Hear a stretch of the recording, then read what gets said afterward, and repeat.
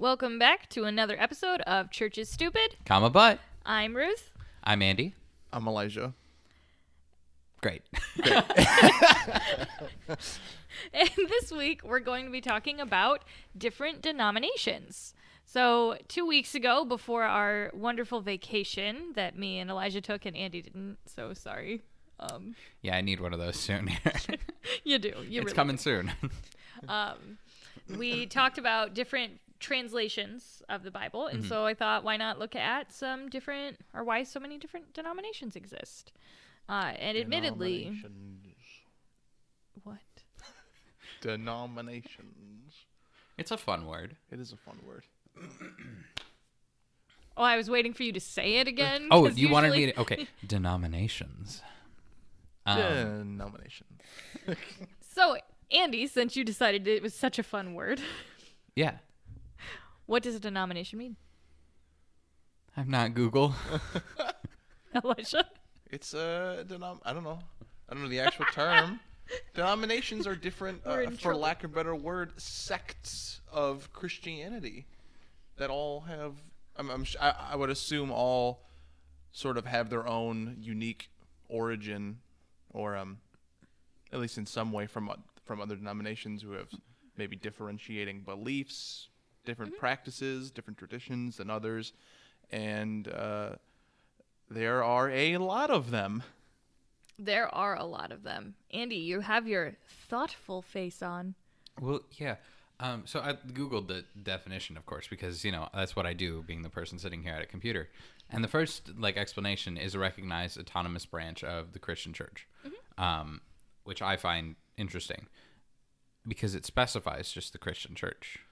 But then the next part says a group or branch of any religion. And so there's, a differentiation between that two. I think, it may not be, on purpose, but I think it is on purpose. It would be that either A, we think we're so special that we need to be put on our own kind of a thing as the Christian church, or looking at it from the other perspective of, were we the ones that, started splitting first, that we needed a term for it? Because, looking at our history and everything and looking at different branches or whatever you want to call it, the maps that, set this all out for it, some of them are a real mess. Oh my gosh, they really are. Though I Some can of assure you, if this brings any ease to your mind, that there are many religions that were older that also split before we ever did. Well, I'm not So- worried about that. I mean, no, the you English seemed really, word of- really concerned. The English So- term denomination maybe was Um, coined for the Christian church first, maybe, or maybe Well, not. Maybe and- it was just applied more. I don't know. Well, in case you're interested, it also means the face value of a banknote, coin, or postage stamp. Yes, it does. The rank of playing cards. There we go. And the last one, a name or designation, especially one serving to classify a set of things. Yeah, fair enough. Which So I maybe think- it really just is that we I think we're that, so special. I think that third definition is the better first definition. Then you can go into the Because micro that's definitions. general, and then you have the specific. But Yeah. Well, Anyhow. and particularly here in the church, when we talk about denominations, we are shockingly not talking about money. But that's a first. right? It's a rare find. No, I'm just kidding. Unfortunately, I'm not kidding that much. But we are talking about different sects of the Christian church that all branch off in, I believe it said autonomous. So they tend to be an autonomous branch, which is why so there are certain denominations, for instance, the Methodist Church. We have the United Methodist Church, there's the Free Methodist Church, there's the Wesleyan Church. All of those have a root in John Wesley, in the holiness movement that he started, or the Methodist movement. But each of those is now its own autonomous version of that. Yeah. So I did like that particular definition. Oh, you're welcome. Sorry. Google Thank is you. really great Yes. for giving good definition. After you had just said you weren't Google and then Googled, so it was quite nice. Well, you have to give me time to ask the question to Google. It's the whole thing. That's fair. You know I'm really great about writing out my questions in advance. Fair enough.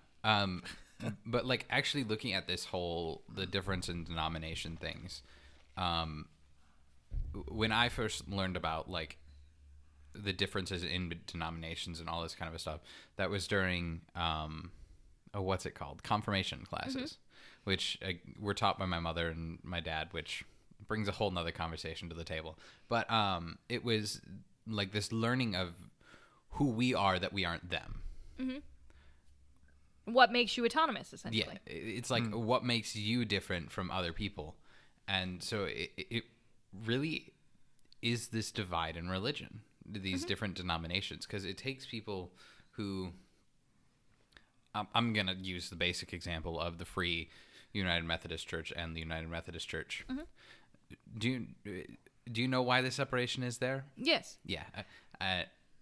Like, the separation comes because of originally asking people to pay for their pews. We talk about this in the first episode. Yeah, we did. Flashback Yeah. to episode 1. Yeah. In case you're missing this information, you should already know it. But it's simple, small things like that, which, looking at it now, that's a simple, small thing. Like, we're going to split up our entire religion because we think free pews versus not paid for pews. And now we don't even charge for pews. So we're essentially the same thing. But, like, We're not essentially the same thing anymore, but also it On is that it is front, funny yeah. though, but also it's the same thing. Like, look at the way in supermarkets, if they charge $1.99 for something, you're always going to choose it over the $2. I'm just saying. I will. where am I paying Saves me $2 for? I don't know. the same product, I guess. Okay, but fair enough. But yeah, it's and I think that's something that the church has struggled with for a really long time, is where do we draw those lines? At what point is this saying no, we can't be unified anymore? And I think for that issue, which again, it sounds inherently ridiculous, especially considering now we're just like, this is really dumb. But if you look at it as a way of promoting an elitist, classist system that essentially keeps people from Christ, you can see how that becomes a deeper theological issue that might warrant, we are unwilling to support your view that people are holier or they're better and if they have money and can sit closer in church. So some of these things, and I'm going to start with, I wish I was on camera right now and I had some slides, like some nice PowerPoint slides, because I'm a nerd. But there are, so within our faith, there are certain things that you have to believe to be classified as a Christian denomination, right? And those things are called dogma. So dogma is the stuff if you don't believe the dogma of the Christian faith, you are not a Christian. That's why we find creeds, like the Nicene Creed, then the updated version, the Apostles' Creed, and then the updated version of the Apostles' Creed, the New Apostles' Creed, which outline those dogma of the faith. For instance, one big dogma is the Trinity. You have to believe in the Trinity. And that was established at the Council of Nicaea, which was where the Nicene, see, it all comes together, creed came from. And essentially, so you start there, right? This is the fundamental stuff. This is the basis of our faith. Then you go down into what's called theology. And theology is biblically based and backed beliefs. Okay, so for instance, predestination is one of the big separators between our particular denomination we fall under, so Wesleyan denomination, and a Calvinist denomination. Because in the Calvinist denomination, they believe in predestination. But in the Wesleyan, we believe in a different version, like essentially a free will sort of a thing. And when you get down to the brass tacks, there's biblical basis for both of those perspectives, right? And so they still, ultimately, they don't change the dogma of the faith, right? Same thing with a lot of other theologies. So that's like the second level, right? So you start dogma. You must believe this to be Christian. Theology, you fall into a certain sect based on where your theology lines up. Then you get down to opinion. An That's a opinion. dangerous one. Well, what's really, really dangerous is a lot of people confuse opinion for dogma, Right. or even theology for dogma. And that's when we get a lot of shaming, a lot of these denominations that believe that they're significantly better than every other denomination. Yeah, like gatekeeping and elitism. Which, ironically, one of probably the largest gatekeepers currently in that way has become the non-denominational movement, because they have this idea of superiority because they don't gatekeep. Allegedly. Allegedly, right. But their theologies, like one thing, and we've talked about this before, I think, that has become really popular is, I don't need theology, I just need the Bible. Well, it's a beautiful idea. Beautiful idea, except for, where does theology come from? Yeah. The Bible. And it's an interpretation of the Bible that brings out the logical theology, right? So the people who believe in predestination didn't just wake up one day and say, okay, this is awesome, but they looked at scriptures that said, before you were born, I predestined you to da-da-da-da-da. Like, there are verses that support that. There's multiple. If you look at the whole of scripture, you can see support for that. But free will, same thing. Yeah, right. You can see support for that. So you can't really discount either of them completely. Now, there are reasons why you adhere to one theology over another. Obviously, as somebody who serves in a Wesleyan denomination, I adhere to a more free will style version of scripture as opposed to predestination. But you can see why, if that becomes your main thing, you're going to absolutely hate everybody else who's like, no. Yeah. And that one's not as big of a divide now, but it was for a while. And that's why the denomination split. It was a huge You're talking about the predestination, free will debate. Okay. And so then when you get people with like opinions, such as our favorite ones today are the Bible is only Republican, or the Bible is only Democrat. And that's, if you're not a Democrat or if you're not a Republican, then you're automatically not a Christian. And people say things like this. And it's like, okay, that's like your opinion, but that is not. You can't say it's dogma, and you can't say it's theology, because if you really look for it, there's no support. You can indicate things in one camp or another that you might be able to say, I believe this is supported based on my biblical understanding of this theology, or things like that. So it's not like it's irrelevant in the conversation. Sure. But it's also an opinion. And so it doesn't hold the same. You can't give it the same merit. Yes. Yeah. But people really, really like to. And I think the sources of a lot of current modern day church splits fall much more into the opinion than they do into theology. Right. I can definitely see that. That's not always true. Yeah, sure. But I think that that's one of the biggest and most, because we haven't been taught to look at scripture, theology, opinions in that way, right? Nobody sits down and says, okay, here's the absolute things you like, the bare minimum, bare bones, which you need to believe. Here's the things that are like, no, you should believe this, but like there are different theologies. And here are the things that have nothing to do with anything. You don't really see a lot of creeds anymore, do you? Well, and it's become a lot less commonplace to recite the creeds. And so people don't know what's in them, don't know what our dogma is. And to me, that's something that leadership really needs to take a role in. They really need to be intentional. And I don't think it's necessarily people saying, I'm not going to teach you these things for that. But also, it's difficult, because when do you teach these things, right? At what point do you get up and do an entire sermon? Is that the right place to do it? Is it in a class? I have found the next sermon series for my mother. Dogma. Well, I was gonna go like welcome. the creed, but yeah. Well, you can do the creeds too. I mean, it all works out. Fair enough. Well, But- maybe some of that is because I think a lot of people view church services and sermons not as opportunities to learn, but more just opportunities to have someone stand before them and affirm everything they want to believe anyway. I think that's I don't know. I think that it's a really bad pattern that has made its way or already has been in churches now.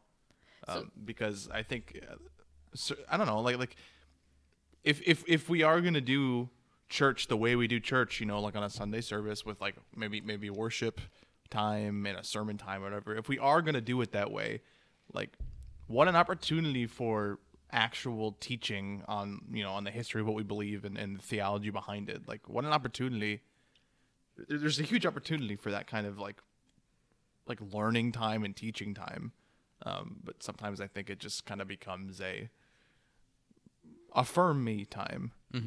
Tell me what I want to hear time, or tell me what I know others don't want to hear time, sort of a thing, instead of like an actual opportunity to be challenged and to, people say grow deeper in your faith, but like to really grow deeper in like your knowledge of your faith, And that was one of the biggest fears of the Reformation and the biggest criticisms of the Reformation when it was happening. And again, the Reformation is when the Roman Catholic Church split and then the Protestant churches came from that. Now, before that, there were other denominations such as the Orthodox churches, and there were a couple different versions of those, and those were separate from the Roman Catholic Church as well, but they all kind of branch into, the Christian church.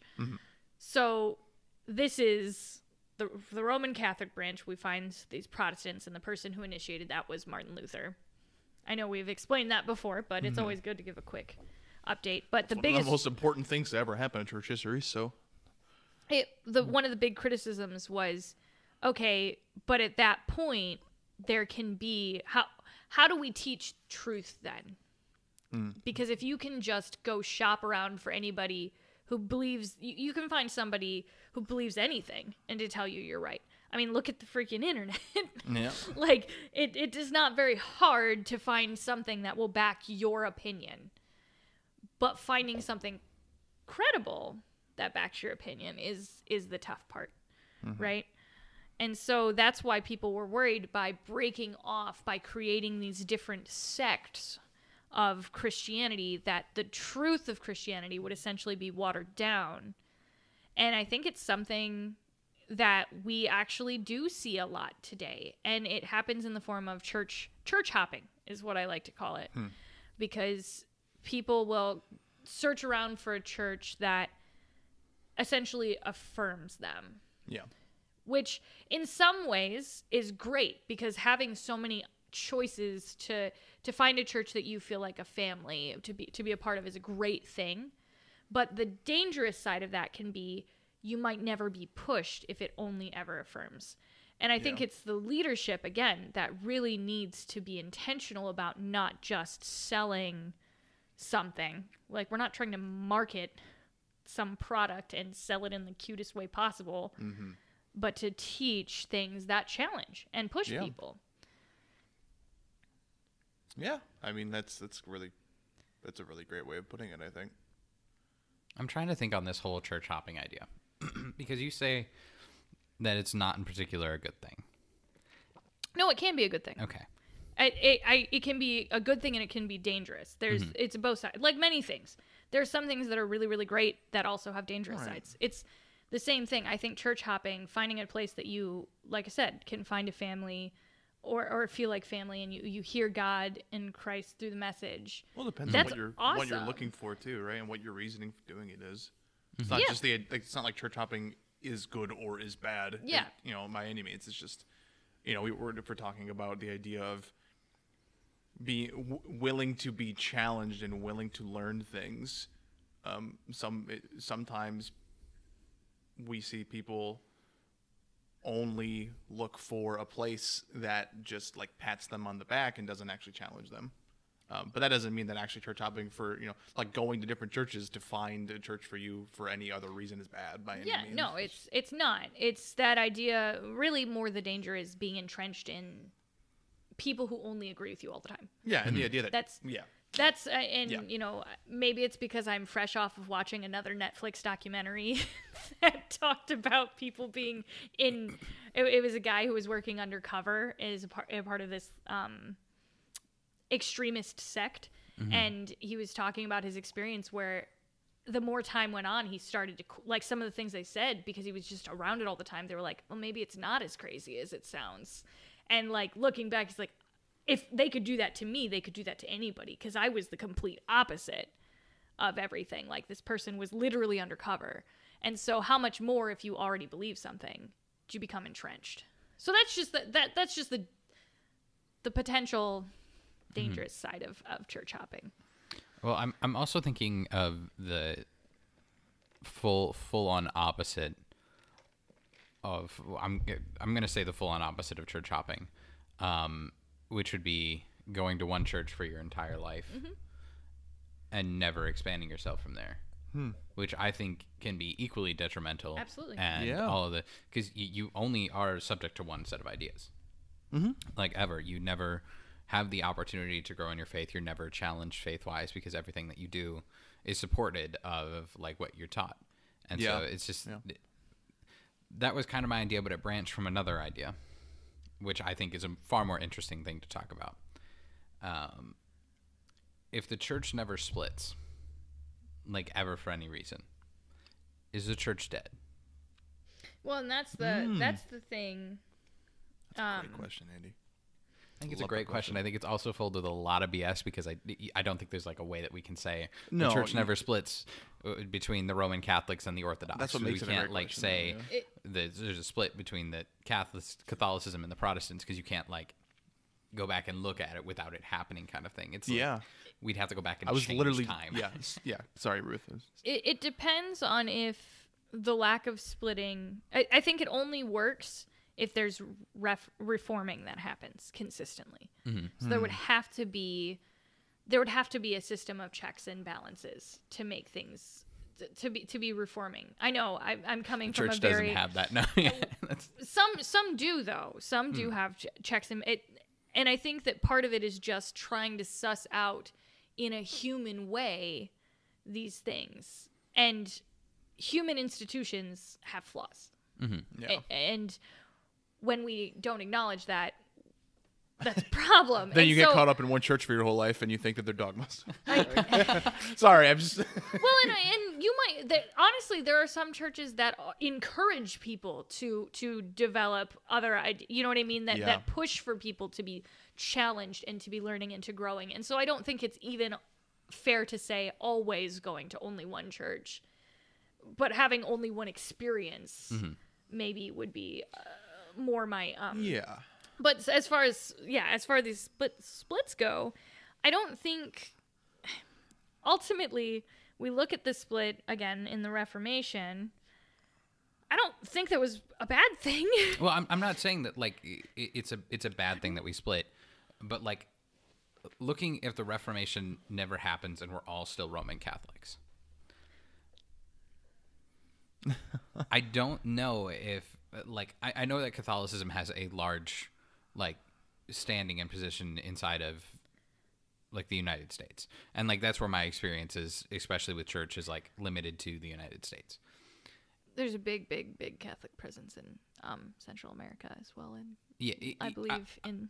Sorry, fully globally they have a big presence. But I know personally, I have found a lot of things that I can't stand by, like talking to Catholic friends and all of this, like, and I wouldn't be able to be a part of the Catholic Church, but that's partially because of my like raising. And so if you were to just get rid of every single church but one, I think I would be done in the church. Like, period. I couldn't support the Catholic Church. So I think saying like just calling out the Catholic Church. No, I understand. I think it's hard from our perspective because we would have to combine a bunch of things that already exist. And so there would be a loss that would be happening. Whereas if we go back to the beginning and we never experienced it, which I think you had indicated at the beginning is the hard part for us, because we can't look back and say, okay. But What if if the church had been one uniform thing since the day that Christ died? What if it only expanded as one uniform thing? Then it might be something different, right? But it definitely hasn't been. No, it hasn't. Yeah. So what now, kind of a thing. And so that's why I say, like, if that church had consistently reformed, then maybe it wouldn't have. But I also am a firm believer that there are healthy splits that happen. So maybe it would have died. I don't know. It's an interesting question because I think the Christian, I think that's why I like the separation of dogma, theology, and opinion so much. Because it leaves room for that if it's like for it to be a good thing if you take everything into account, right? Yes, it leaves room to acknowledge the Christianhood of so many different walks of life. Mm-hmm. And I think that's what God, what Scripture, what Jesus calls us to acknowledge is that there are many different ways that this can be lived out, you know? And so, yeah, I like that separation a lot because then we don't, it makes me sad to see Christians waste time fighting on things that are opinion or theology. It makes me really, really sad. I understand that from a practical level that sometimes you have to, and then you have to go your other ways. But that just like fighting for no reason over that stuff. Yeah, well, and continually doing it instead of just acknowledging we can't get past this roadblock, so let's look the other way. Like, let's just split. Because it distracts from the dogma, the stuff that really matters about the Christian faith. So I guess, I don't know. See, I think I sort of agree with you. I think that the conversations about theology and the arguments about theology are extremely, extremely important. Oh, like, 100%. I wasn't saying they weren't. No, but like this, that it's not that you should just like turn and look the other way when you come to a difference in theology, which is like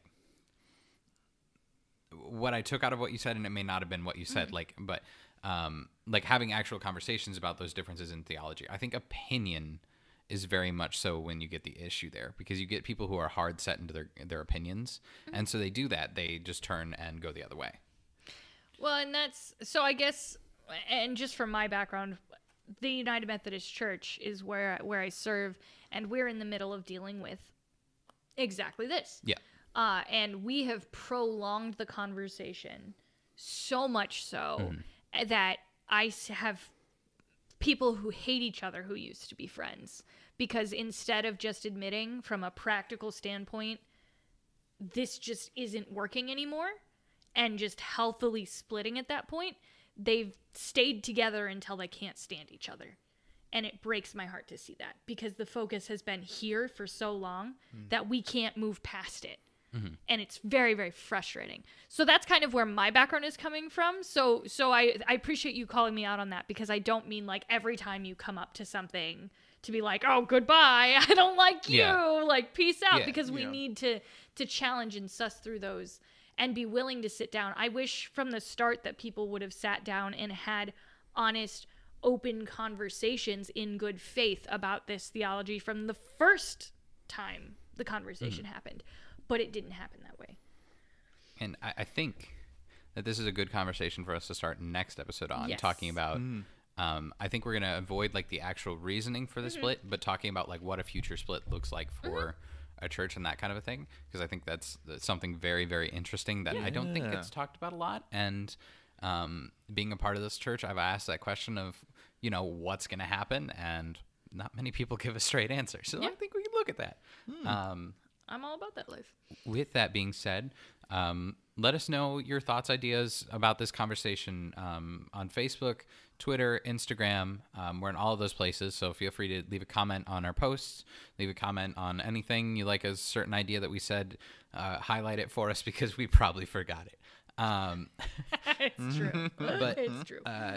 If you're looking for our episodes in another location, we're on YouTube. We're also on Spotify. We're on Apple Music, Apple Podcast. I apologize. You're good. Anchor, and pretty much a lot of places where podcasts are found. So if you're looking for, you know, a different podcast place. podcast place to find us. A different streaming service. Different streaming service. Yeah, feel free to find us anywhere. Let us know your thoughts. For all of us here at Church is Stupid, Comma but. I'm Andy, I'm Ruth. I'm Elijah. and we hope that you enjoy the rest of your week.